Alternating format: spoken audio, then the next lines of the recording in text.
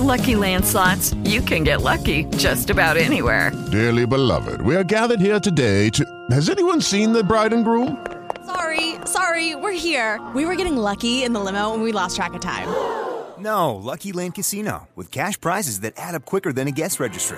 In that case, I pronounce you lucky. Play for free at LuckyLandSlots.com. Daily bonuses are waiting. No purchase necessary. Void where prohibited by law. 18+. Terms and conditions apply. See website for details.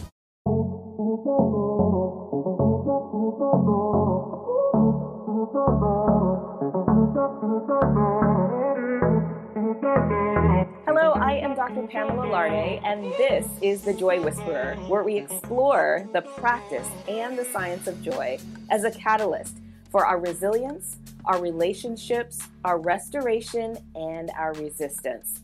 Today, we are going to dive deeply into the complex issue of race and identity-based joy. What do the two have to do with the other? Well, a lot of times when we look at race and how we combat race, joy has been a catalyst for doing that. So we're going to be looking at three truths. Number one, racism is indeed a public health crisis. Number two, overstimulation drains us. And number three, identity-based joy is not a form of racism. In fact, it is a form of self-love and survival. So get ready, take notes, and let the joy whispering begin. Honey, what I think you need is a socket wrench. I played JV basketball. I'm sorry, I don't think it looks right. This is good, and it's all good, baby. Is it really all good?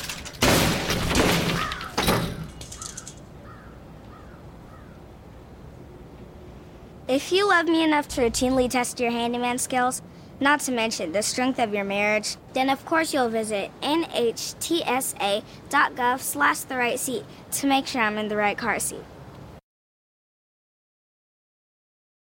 My Shiro doesn't always wear a cape, but she always has time for a hug, a smile, for going the extra mile. My Shiro stretches every dollar, puts in long hours, puts others first. But now it's your time, Mom. When you're ready to retire, we want you to be able to enjoy it. It's time to start saving now. A free 3-minute online chat can give you the personalized tips you need to start boosting your retirement savings today. Visit aceyourretirement.org/Shiro. Most of my family, they never graduated high school or even let alone go to college, so I'm trying to break that barrier. Every day after work, went straight to school, studied hard, and it paid off. I could not have done it alone. I see the future is really bright for me. The high school diploma is just added to the confidence, and now I feel unstoppable. Find free adult education classes near you at finishyourdiploma.org. So today's theory to live by is a concept called racial socialization. The idea is that, particularly in Black families, we want to find ways to communicate messages to our children to help prepare them for some of the negative realities that we see in society around our race and our positioning in this country. So the American Psychological Association came up with 5 ways that shows how Black families tend to integrate racial socialization in their families. Number 1 is messages that emphasize pride in being Black. Number 2, warnings about racial inequality. So making sure the children know that these are some of the things that happen in society. Number 3, messages that de-emphasize the importance of race, sometimes called a colorblind approach, and instead may emphasize that the hard work ensures overcoming racism. Now, this one is a bit controversial because a lot of people believe that this really kind of minimizes the reality of what's going on out there. Another strategy is mistrust of other racial and ethnic groups.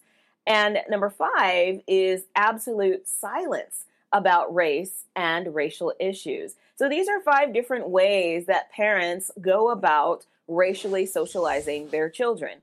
Think about what you may have been exposed to and what may have been effective versus not effective. And let's think about how our racial socialization impacts the approach that we take towards racial diversity in our own lives. Do we talk about it? Are we forthcoming about it? Were we taught pride or were we taught silence? This is all going to make a great difference in how we approach race as adults.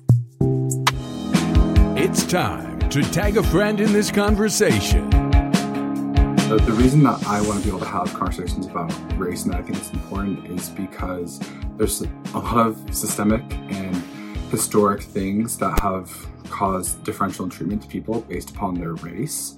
And if I want to be able to support people and be there for them, get to know them, get to know their stories, a part of that identity, a part of their experience is their race. So it's easier to not talk about it, but it's not acknowledging part of who they are and part of how society views them.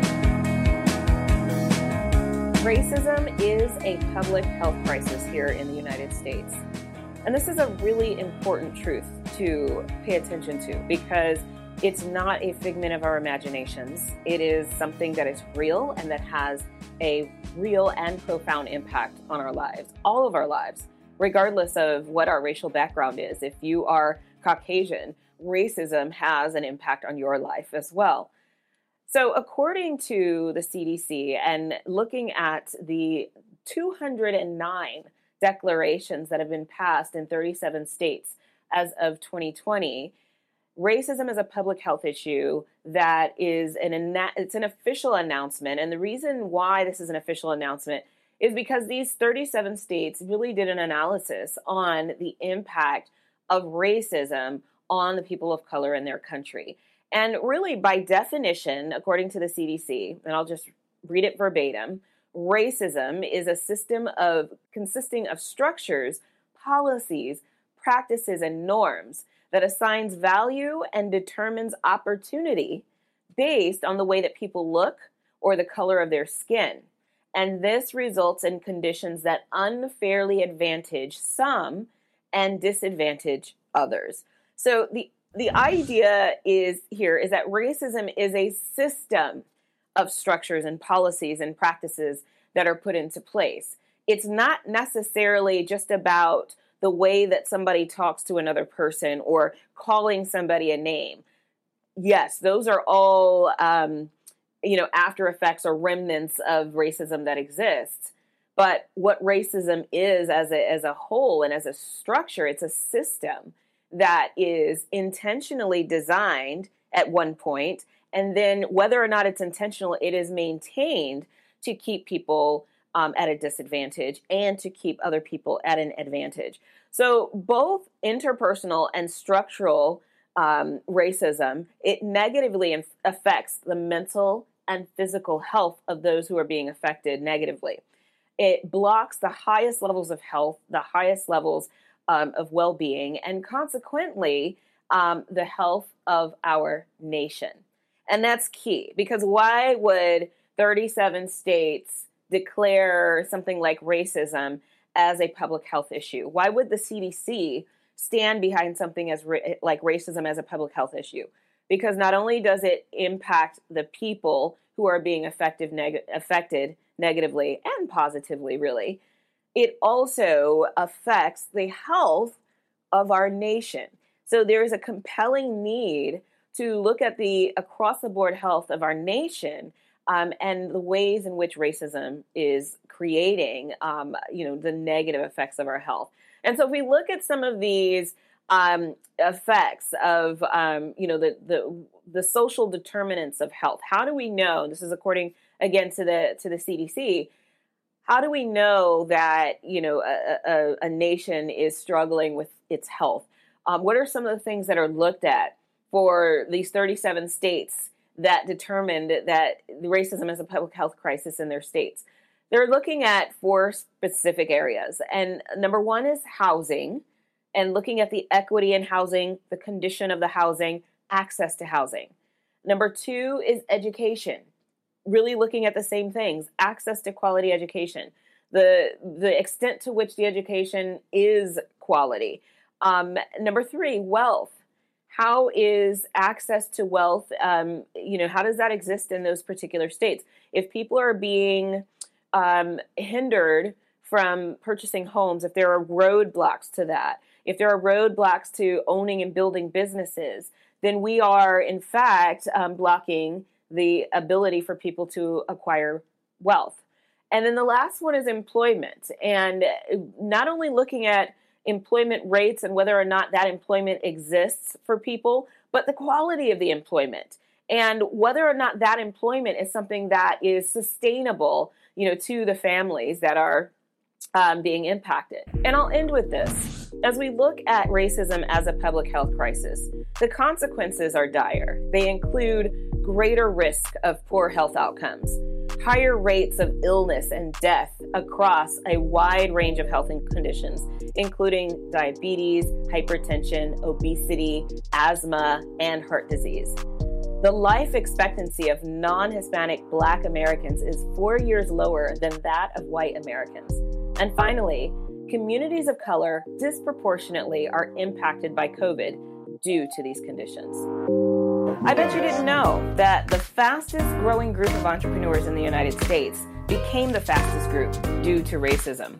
When we come back, we're going to talk about who that group is. More of the Joy Whisperer coming up. An amazing experience. It was so much more than I expected. I didn't quite know what I was getting into when I signed up for this. Was it the right program for me? Was I going to get what I needed out of it?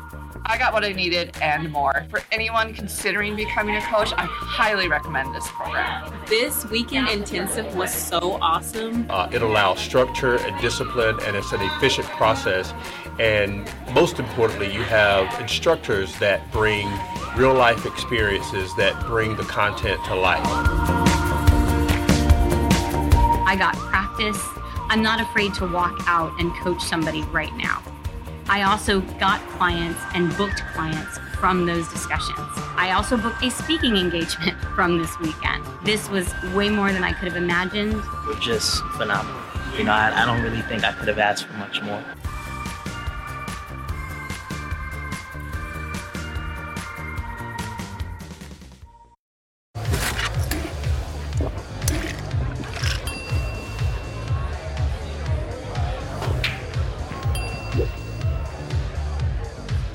If you need to do something to feel okay to drive, you're not okay to drive.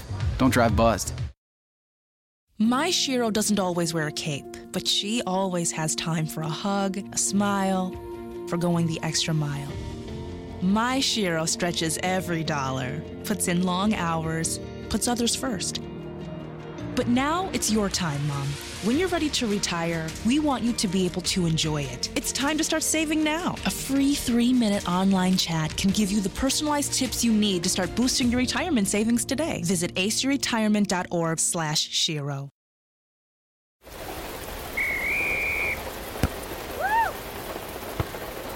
Come on!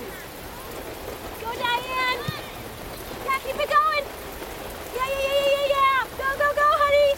If you love them enough to drive an hour to cheer them on as they get beat 11-0 in the rain, then surely you'll check NHTSA.gov/the right seat to make sure they're correctly buckled in the back seat. Throw that ball, Diane! Woo! You got this!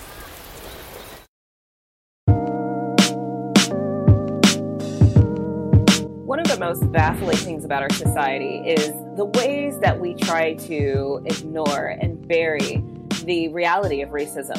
And really what that does when we ignore racism, it just perpetuates racism. When we bury racism, it is an act of racism. And what's interesting is that we see this silencing around racism take place from people from a wide variety of backgrounds. So you'll see people of color who also, as I talked about with racial socialization, who also don't want to talk about race, who would actually prefer to focus on merit and the good work that we do as a way of getting credit and accolades in our society. Now, of course, if that was the way that our society worked, if there were not structures that were put into place intentionally to keep people, behind and create barriers and allow the struggle, then of course merit would be the ideal situation. But that's not the reality. The reality is that there are these systems that are in place that still need to be dismantled, still need to be analyzed, still need to be examined so that we can understand the ways in which racism exists, as well as how we can break down that racism.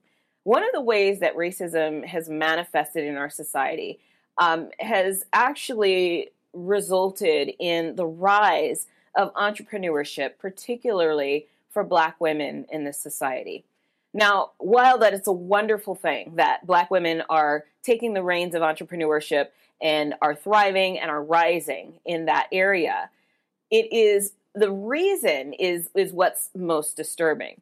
And the reason is because in the corporate world, Black women have found it incredibly difficult to deal with the microaggressions, the racism, the ceiling that has made it difficult for them to experience promotions and raises and so forth. So what's happened is that Black women, really being fed up with the conditions of the workplace, have decided to take their talents and create their own businesses with those talents. Now, according to Forbes, one of the articles that they wrote here, and we'll make sure we have this posted on the Joy Whisperer site, it says that Black women represent 42% of new women-owned businesses. Out of all women-owned businesses, Black women represent 42% of those. And majority Black women-owned firms grew 67% from 2007 to 2012. And that's compared to only 27% for all women, which represents the highest growth rate of any female demographic during that time frame. Now, unfortunately, as we began to see this rise in women-owned businesses, we also began to see the ways in which COVID adversely impacted the Black community. And at the same time, what that meant is that it also impacted Black women businesses. And this goes back to the health of our societies as we talk about the racism being a health issue and, impacting the economics, the housing, all of those different elements, the education. Black women businesses have also been impacted. And so what it's done is it has put us in a position of having to recalibrate and figure out whether or not we're going back to the workforce and how to make sure that our businesses can survive in these conditions, especially when our communities are disproportionately impacted by COVID and all of the other things that are happening, seeming like the perfect storm within the society. The good news is that many businesses, Black-owned businesses, Black female-owned businesses, have received the support to enable them to continue on. However, there are those that have had to fold because they were not able to maintain during the COVID time. So, for example, for those that were in service industries that involved hair and services like care, different forms of care, they were not even able to operate during those times. But businesses that had the ability to go online, for example, fitness classes and different kinds of consulting services were actually able to thrive during that time. So it's important to remember the ways in which racism impacts us and what it causes us to do and how this can either make or break our status in society. There is power in joy, and this week's Power Gear is the We Will Breathe line. Now, the We Will Breathe line comes in a wide variety of options, and today I am wearing the t-shirt dress.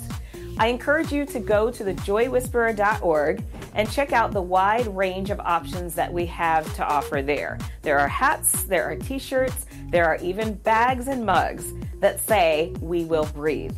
Now, I am a huge fan of the I Can't Breathe movement, which we see more commonly, but I'm also a fan of celebrating our wins, looking toward the future, and grabbing on to the moments that do indeed allow us to breathe. So remember, we will breathe. Go to thejoywhisperer.org and get the gear that best fits you. STEM is the discipline of hard numbers, precise, no margin for error. Dare to forget that. Dare to have fun with it. Get weird with it. Dare to get messy or just mess it up. Dare to program something internet-breaking, record-breaking. Dare to blow their minds. Dare to try. Dare to fail. Dare to keep daring. Dare to learn the difference between organic, sedimentary, and non-foliated metamorphic rock. Get outside, find those rocks. Dare to be homeroom famous, a high school fable. Dare to send those old STEM theories flying past the neighbor's house into outer space. And for the love of STEM, dare bigger. Dare to code, dare to invent, dare to explore, dare to STEM. Check out She Can STEM to get started.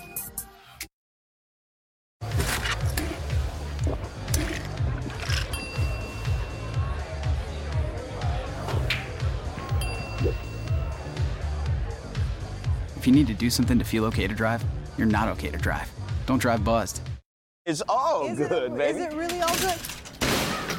If you love me enough to routinely test your handyman skills, not to mention the strength of your marriage, then of course you'll visit nhtsa.gov/the-right-seat to make sure I'm in the right car seat. Maybe you can make retirement happen. After all, you made home ownership happen. Homeschooling yourself on loans, beefing up your credit score. So I'm pre-approved. You were like, yes! Sorry. Color-coding listings, ticking boxes, and flushing every toilet in a 20-mile radius. Home sweet home. You aced house hunting. Now get the tips you need to get on track at aceyourretirement.org. It's time to tag a friend in this conversation. Let me just say, being black, being a woman, being a black woman, there's literally nothing that brings me more joy. To know that I jump into this stream of history of surviving and now getting to thrive, let me tell you, there's nothing like being a black woman and the joy that brings me to know that I have the resilience, the creativity, the wherewithal to withstand anything. And then in those moments where I no longer have to withstand the challenges that my ancestors, the enslaved people, human beings that I come from, there's nothing like being a black woman. Nothing that brings me more joy. Truth number 2, overstimulation drains us. And it takes us away from the reality of what's actually going on. I'm going to read a quote by Ta-Nehisi Coates, who is the author of Between the World and Me. He's also a national correspondent for The Atlantic and #1 New York Times bestselling author. He says, but all our phrasing, race relations, racial chasm, racial justice, white privilege, even white supremacy, serves to obscure that racism is a visceral experience, that it dislodges brains, blocks airways, rips muscle, extracts organs, cracks bones, breaks teeth. You must always remember that the sociology, the history, the economics, the graphs, the charts, the regressions, all land with great violence upon the body. And I just find this quote so profound because what we lose in all of the overstimulation is the very reality that racism is not just a philosophy. It's not just an idea. It's not just something that is in the air. It is something that people physically feel. It is something that has resulted in lynching, in the breaking of bones, in the crushing of teeth. And we get so lost in all of the noise of society. And we think about what the George Floyd murder, for example, represented, but often forget what was actually happening in this man's physical body as a result of racism, that the air was cut off from his lungs as a result of racism. So racism is not just, a philosophical idea. It is something that actually impacts us. I don't know about you, but I'm exhausted with conversations around the slap, the political fighting, the discussions around whether or not critical race theory should be taught in schools, social media violence, and the shocking videos. Yes, some of these conversations absolutely need to happen. But the way that these conversations are happening are not productive. And what they're doing is they're taking us away from the reality. We are overstimulated and we are distracted from what is actually going on. Over the last few weeks, the conversation has been all about whether or not Will should have slapped or should not have slapped Chris Rock, while at the same time, very little attention has been given to the issues around the White House the Capitol being stormed, and the fact that one of our justices has a wife that was involved in that situation. But we are focused on Will Smith. And these are the kinds of things that people who want to perpetuate racism are sitting back and basking in. The fact that we are distracted from the very things that actually matter in our lives. Now, according to author Sean Achor, he's the author of Before Happiness, and he talks about this element of noise and the distractions that keep us from A, being happy, and B, from really stepping into our purpose. And I will venture to say that combating racism is a part of our collective purpose. So he gives us 3 strategies that we can utilize so that we can eliminate the noise and pay more attention to the signal. And so strategy number 1 is recognizing that signal versus the noise. Signals are things that give us information that's reliable and valuable, and it alerts us to opportunities and possibilities for change even, and resources that can help us reach our fullest potential. Debating about whether or not we believe Will and Jada's marriage is a legitimate marriage is not a signal, it's noise. So we have to know how to pay attention to the signal. Strategy number 2 is stopping our addiction to the noise. Can we resist allowing ourselves to be buried in these conversations? Can we resist and focus on the signals as opposed to the noise? And then strategy number 3 is to cancel the internal noise. What's going on inside of you that is more of elements of noise rather than signals. More of the Joy Whisperer coming up. It's all good, baby. Is it really all good? If you love me enough to routinely test your handyman skills, not to mention the strength of your marriage, then of course you'll visit nhtsa.gov/therightseat to make sure I'm in the right car seat. An amazing experience. It was so much more than I expected. I didn't quite know what I was getting into when I signed up for this. Was it the right program for me? Was I going to get what I needed out of it? I got what I needed and more. For anyone considering becoming a coach, I highly recommend this program. This weekend intensive was so awesome. It allows structure and discipline, and it's an efficient process.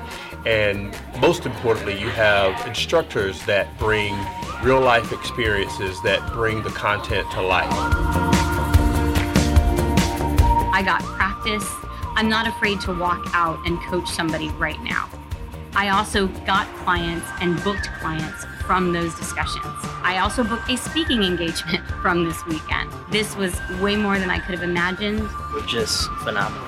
I don't really think I could have asked for much more.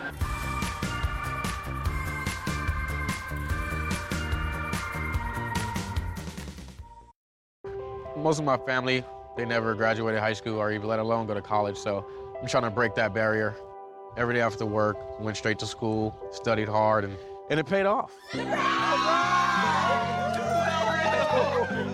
I could not have done it alone. I see the future is really bright for me. The high school diploma is just added to the confidence, and now I feel unstoppable. Find free adult education classes near you at finishyourdiploma.org.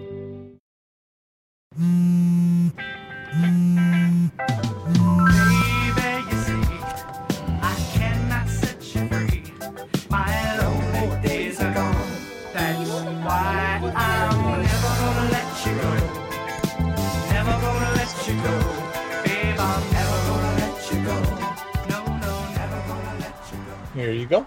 Thank you. Thank you.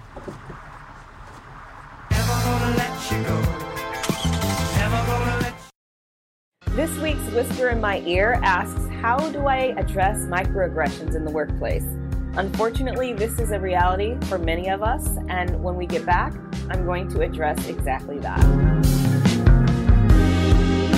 My Shiro doesn't always wear a cape, but she always has time for a hug, a smile, for going the extra mile. My Shiro stretches every dollar, puts in long hours, puts others first. But now it's your time, Mom. When you're ready to retire, we want you to be able to enjoy it. It's time to start saving now. A free 3-minute online chat can give you the personalized tips you need to start boosting your retirement savings today. Visit aceyourretirement.org/Shiro. So looking at the work of Sean Acor, author of Before Happiness, he talks about really the process that we go through that impacts the way that we step into our potential.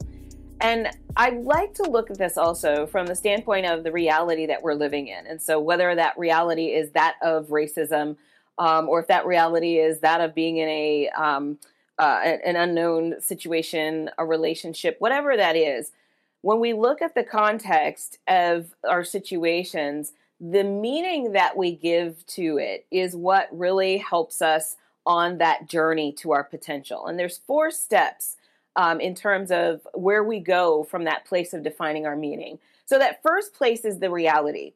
So what is the reality of the situation? So let's say that we are in a work environment that isn't very conducive to our well-being, and that there's struggle, that there is in fact racism that might be in that situation. That is the reality that we can look at from a practical standpoint. Anybody outside looking in might be able to see that. But what's the reality that you attach to the situation? That's the reality that's then going to fuel your emotions. And so in this case, we have a sense of power over our situation and how we define our situation. So we could say that this is a highly oppressive work environment, that every time I try to speak up, I'm not heard. My voice isn't valued here. So that's one reality. But what's the reality that we can attach to this situation that would then create emotions that would get us going, that would motivate us? And so in that reality, I might say that if it was a reality I'm creating, I might say that the reality of the situation is that I am being challenged to rise above the current situation, which might mean that I might need to find a better place to work. So I'm being challenged to rise above. And because I'm being challenged to rise above, the resulting emotion that's attached to that might be an emotion of endearment for myself, an emotion that says, I have the strength and the wherewithal and the confidence to create a new situation for myself. So it might be an emotion of strength, an emotion of empowerment that I might feel as a result of that reality that I defined for myself. So step number 1 is defining that reality. Step number 2 is identifying the emotions that are attached to that reality that you've defined. Step number 3 then, what does your emotion then fuel? It then fuels your motivation. So if your emotion is the kind of emotion that says, I am empowered and I have the strength and whatever I need to be able to rise above the situation, then my motivation is going to be fueled by that emotion. And what that motivation will then do is propel me in the direction and into activities and into actions that are going to move me into a new place. And then the last step there is the potential. So what it means then is that my motivation informs the potential that I can have in that particular situation. So if my first step there, if my reality is that I am being challenged to rise to a new place, and because of that challenge, the emotion I feel is emotion that makes me empowered because I know that I've got it in me. And that empowerment then motivates me to act in ways that are going to create new opportunities for myself. The potential is that I very likely will create a new situation for myself. And this works both ways. So if we create a reality or we define our reality in something that yields negative emotions. So for example, the reality is that everybody is against me.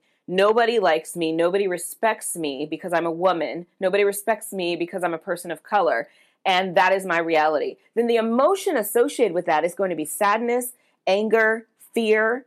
And then what kind of emotion or motivation does that create from sadness, fear, loneliness, and so forth? It creates a motivation that says, I give up, I'm despondent.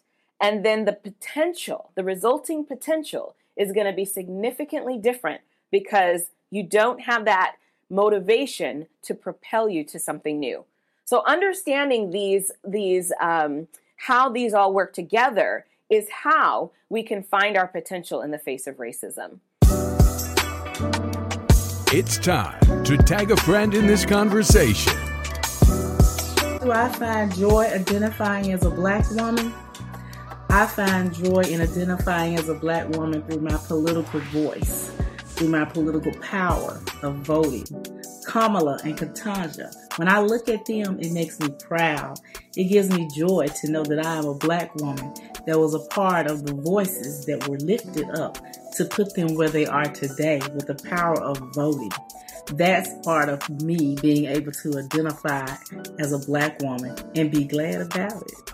This week's Whisper in My Ear asks, how do I address the microaggressions that I experience at work? Well, one of the things that I want to point out is that microaggressions has a lot of different ways that they're manifest. And so some people even don't necessarily love the word microaggression because sometimes the actions are in fact quite aggressive. But what a microaggression essentially is this idea that somebody makes a statement or gesture towards you that's really a slight against who you are, and it's really based on your identity.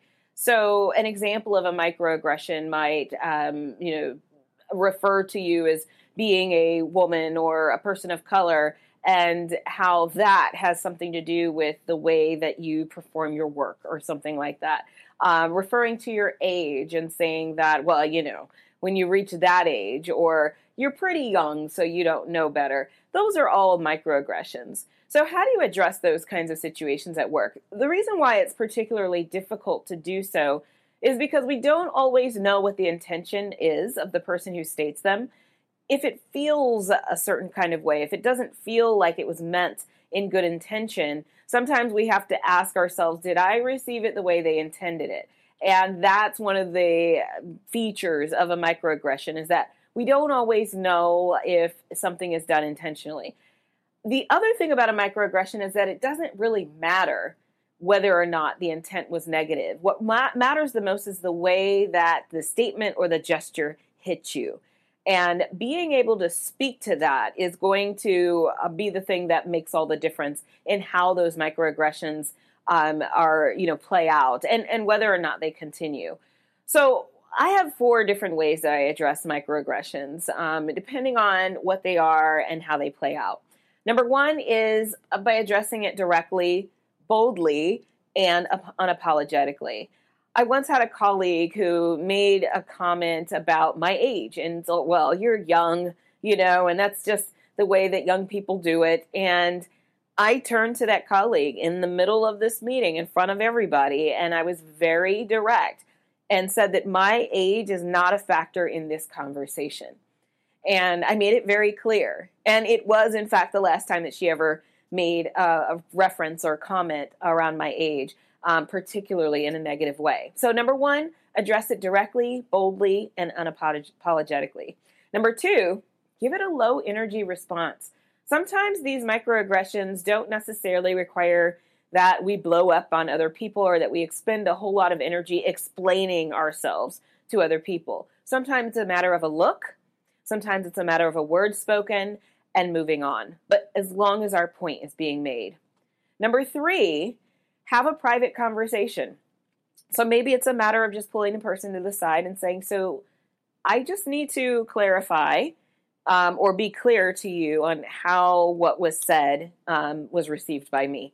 And having a conversation about that situation in a private manner. So, of course, that depends on the level of trust and the level of comfort you might have engaging in those kinds of conversations.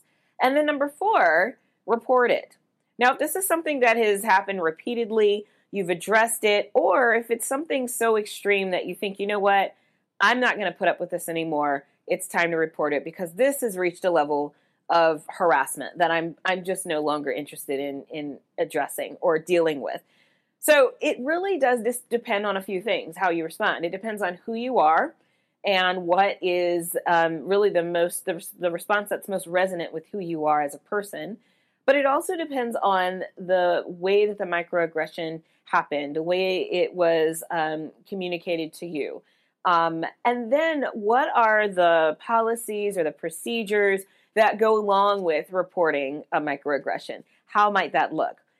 Another thing is that, when we look at intention versus, how people receive what was said, it's so important to realize that the way that the comment or that gesture was received is really important in terms of creating an environment of psychological safety. It's really easy to explain it away and say, well, they didn't mean it that way, or how do we know that was actually a microaggression? We may not know whether or not it was intended as a microaggression, but if the very nature of a microaggression says that if it is something that is a slight against somebody's identity, it is indeed a microaggression. Look at this example from Tiffany Haddish. She was in her professional workplace setting on the red carpet when a reporter asked her a question that she felt was a complete violation of her dignity and therefore a microaggression. Tiffany Haddish handled it quite well, and I'll let you check it out and decide for yourself. Do a little costume change? I'm not wearing a costume. I'm wearing Dolce & Gabbana. Oh. It's called an evening gown, darling. This is not, no one's paying me for this. I paid for it. It's custom. Thank you. Time of death for me right now. You look gorgeous. This is not an acting gig. This is my life. This what fame look like. This what success look like. This what money look like. This what it look like. It's what it look like. Most of my family, they never graduated high school or even let alone go to college, so I'm trying to break that barrier. Every day after work, went straight to school, studied hard, and it paid off. I could not have done it alone. I see the future is really bright for me. The high school diploma is just added to the confidence, and now I feel unstoppable. Find free adult education classes near you at finishyourdiploma.org.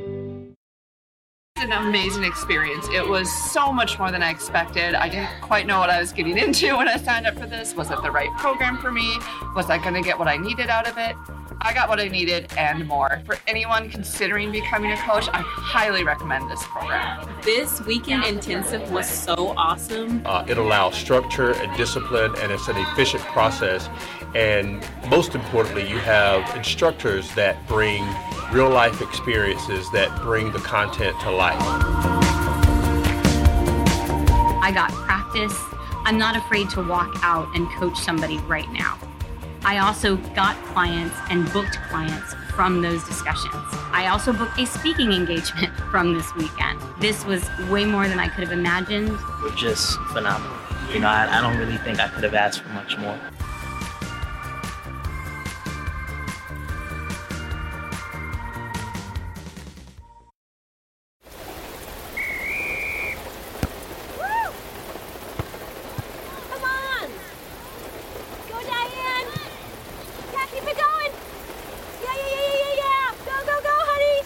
If you love them enough to drive an hour to cheer them on as they get beat 11-0 in the rain, then surely you'll check NHTSA.gov/the right seat to make sure they're correctly buckled in the back seat. Throw that ball, Diane. Woo! You got this.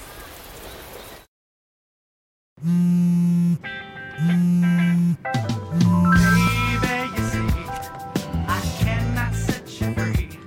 My lonely days are gone. That's why I'm never gonna let you go. Never gonna let you go. Babe, I'm never gonna let you go. No, never gonna let you go. Here you go. Thank you. Thank you. Never gonna let you go. Never gonna let Identity-based joy is not a form of racism. It, in fact, is a form of self-love. Now, what is identity-based joy? As I mentioned at the beginning of the show, identity-based joy is really that joy that looks at Black joy, the joy that looks at Latino joy. I mean, whatever kind of joy is associated with who you are and who you take great pride in being. Irish joy, Black boy joy. It is okay to have levels of joy based on who you are. And the reason why I address this is because as I have been delving into this conversation around joy, and particularly on platforms like LinkedIn, I have seen opposition to this concept of joy, particularly when it's attached to an identity. So a while ago, there was a lot of talk around when Judge Ketanji Brown Jackson was brought in, and there was a lot of talk about Black joy at that point. And some of the feedback included statements like, Black joy is racism. And this was a declaration, this was on a post after Senator Cory Booker stood up for Judge Ketanji Jackson Brown, and he talked about experiencing Black joy during that time. And the response was, Black joy is racism. Somebody wrote, stop with the race bleep. Another person said, this is why racism remains in existence, because you use terms like Black joy. And my response to that is celebrate your joy. Celebrate the truth and the whole of who you are. Embrace your culture. Don't be ashamed of your culture. There's no need to stifle it. There's no need to dumb it down. And find joy in who you are and step into that joy. So one of the things that I take very seriously as we look at this concept of joy and why it's so important as a form of resistance and a form of restoration is, the cultural identity of my ancestors were stripped away. And so we embraced Blackness, and that is why we use Black joy. I can't say Nigerian joy. I don't know necessarily where my roots are from, but I know what we did in this country is we adopted Blackness as our identity, and that is why you hear Black joy. So for others of other cultural backgrounds, they can be much more specific about their identity. They can say German joy. They can say whatever it is that applies to them and their culture and their heritage. And for people who are bothered by the term Black joy, it's important for you to understand that that is just about as specific as we can get when we are attaching our history and our culture and our traditions to the concept of joy. So I want to share with you, I've been reading this book called Black Joy, and I love it because it has very similar tagline that we have to this show, but it's called Black Joy, Stories of Resistance, Resilience, and Restoration. And this is by Tracy McHale Lewis Giggets. And what she says in this, and it really gives a great explanation for why we use the term Black joy. She says, the stories of the descendants of enslaved African people are convoluted at best, and therefore our joy is ever intertwined with our struggle, ever integrated with the trauma wielded against us. You're going to have to use a different lens to witness this brand of joy. Black joy is both pervasive and petty that way, with an unwillingness to contort itself in order to become some beacon of light for the world. No, Black joy, no matter how complicated, knows its survival lies in the ability for every vessel to fill it, to remain free, even on the inside. So what she's saying here is that Black joy is for us. It is a way for us to bring in the fuel we need for survival. And so while there may be outward expressions of that, like Cory Booker's declaration of him feeling Black joy, it is really about what's going on the inside of us. It's about healing. It's about finding our power, and it's about survival. So the next time you hear somebody talk about their Black joy, celebrate it, because that means that they are speaking of survival. My Shiro doesn't always wear a cape, but she always has time for a hug, a smile, for going the extra mile. My Shiro stretches every dollar, puts in long hours, puts others first. But now it's your time, Mom. When you're ready to retire, we want you to be able to enjoy it. It's time to start saving now. A free 3-minute online chat can give you the personalized tips you need to start boosting your retirement savings today. Visit aceyourretirement.org/Shiro.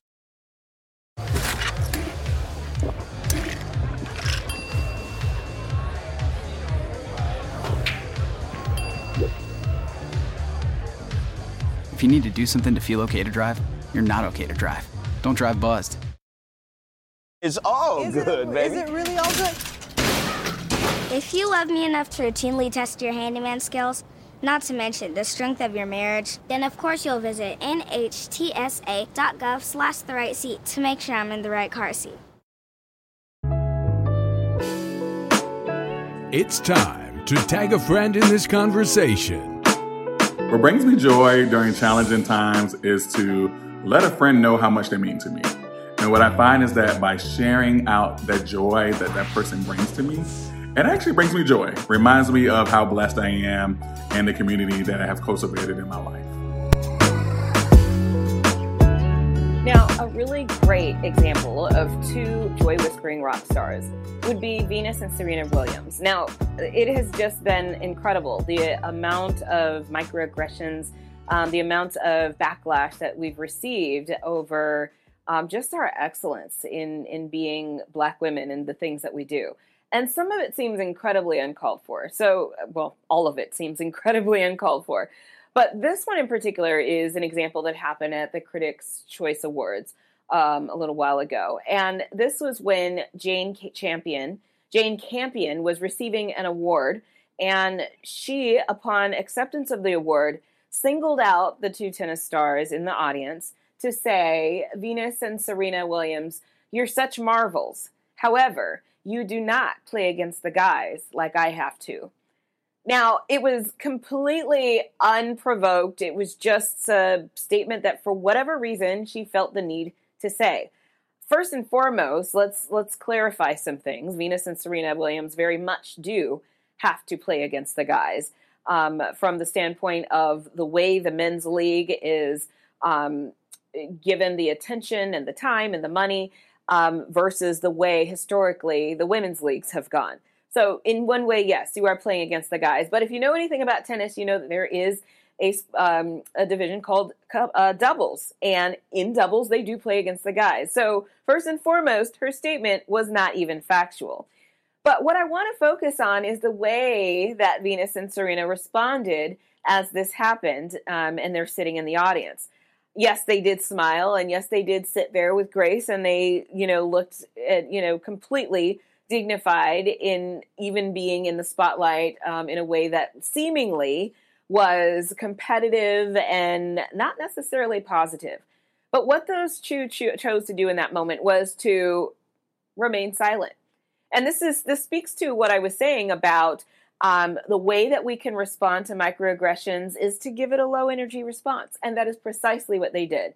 This isn't even worth my energy. Number one, it's not factual. And number two, it just isn't even worthy of my energy and my time. And so I love the way that they just took it in and said, I'm dismissing this as something that's not even worthy of comment or energy. Now, I think that this has a lot to do with, I said at the beginning of the show that the way we respond to microaggressions or racism or slights against us has a lot to do with our racial socialization. And considering that the movie just came out that kind of showed the way that they were parented, we kind of get a sense of the fact that they were well prepared for statements exactly like the one that Jane Campion made on the stage. So their father, their mother were very intentional about, first of all, allowing them to understand that what they are up against as two Black women playing in the arena of tennis, what that looks like in this world, what they need to prepare themselves for, how to not say no or not to accept no for an answer, but to keep pushing and to keep moving in the direction of their dreams. How to know that their own talent and what they have to bring to the table is going to be far greater than what the majority of other people would bring to the table.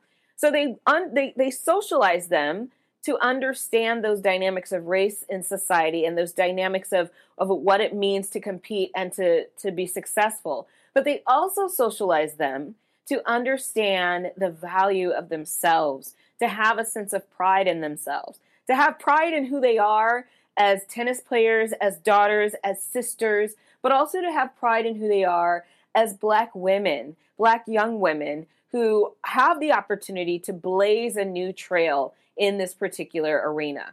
So this is why I come back to this concept of racial socialization, because what they were not going to do was to allow this woman to get on stage and steal their joy in a moment where they were actually there for the sole purpose of being recognized. And that's one of the things that I want us to remember. If we can kind of tie back to how we were raised and what we were brought up to believe and examine that and determine the usefulness of that as we press on and as we deal with our own racism, we'll be able to create a plan for ourselves and determine, is silence and low energy response appropriate, or do I need to rage in my joy?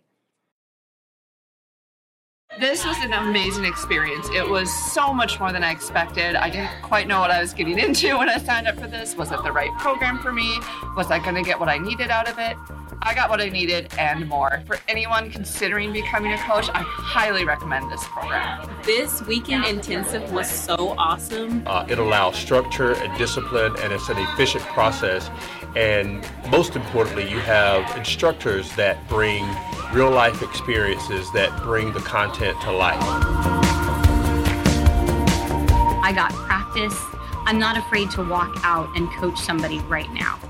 I also got clients and booked clients from those discussions. I also booked a speaking engagement from this weekend. This was way more than I could have imagined. We're just phenomenal. You know, I don't really think I could have asked for much more.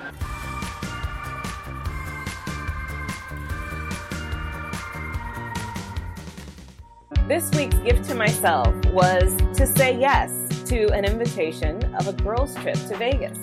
Yes, I went and enjoyed the beautiful scenery of Vegas. And what we got to do was, these are old college girlfriends, so we got to bond and catch up and really just enjoy the presence of each other after probably a good decade of not having seen each other. So we enjoyed great meals. We even got to do a stripper class, or it was a pole dancing class. Nobody was stripping. But pole dancing, for those of you who don't know, is actually a great form of fitness, and it really does build strength, upper body strength, leg strength, all of that. So it was a really fun and great experience. So take the time to splurge a little. Next time you have an opportunity to join some friends, it's so easy to say no. But just pause for a second and say, you know what? Let me just say yes to this. Let me go ahead and give myself the opportunity to have a great time with my friends. It is totally okay to do that, and it is a great way to bring forth your joy. Racism is real, and therefore our joy is absolutely necessary. It is necessary for our survival, for our livelihood, and for the unity that it will take to dismantle racism in this society. We can't go silent with it. And to borrow the words of Oprah, what I know for sure is that racism will not go away without our willingness to stand against it. Thank you for tuning in to today's episode of The Joy Whisperer. To join the conversation throughout the week, visit me on social media. Tune in on SSN TV via Roku every Thursday at noon Eastern Time. And remember, joy is our best energy source for our resilience, our relationships, our restoration, and our resistance.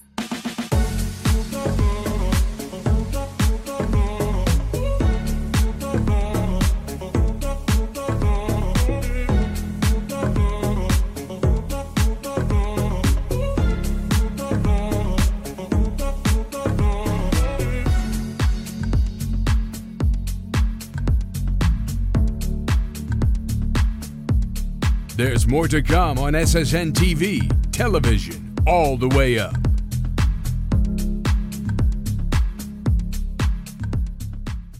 With Lucky Land Slots, you can get lucky just about anywhere. Dearly beloved, we are gathered here today to... Has anyone seen the bride and groom? Sorry, we're here. We were getting lucky in the limo and we lost track of time. No, Lucky Land Casino, with cash prizes that add up quicker than a guest registry. In that case, I pronounce you lucky. Play for free at LuckyLandSlots.com. Daily bonuses are waiting. No purchase necessary. Void where prohibited by law. 18+. Terms and conditions apply. See website for details.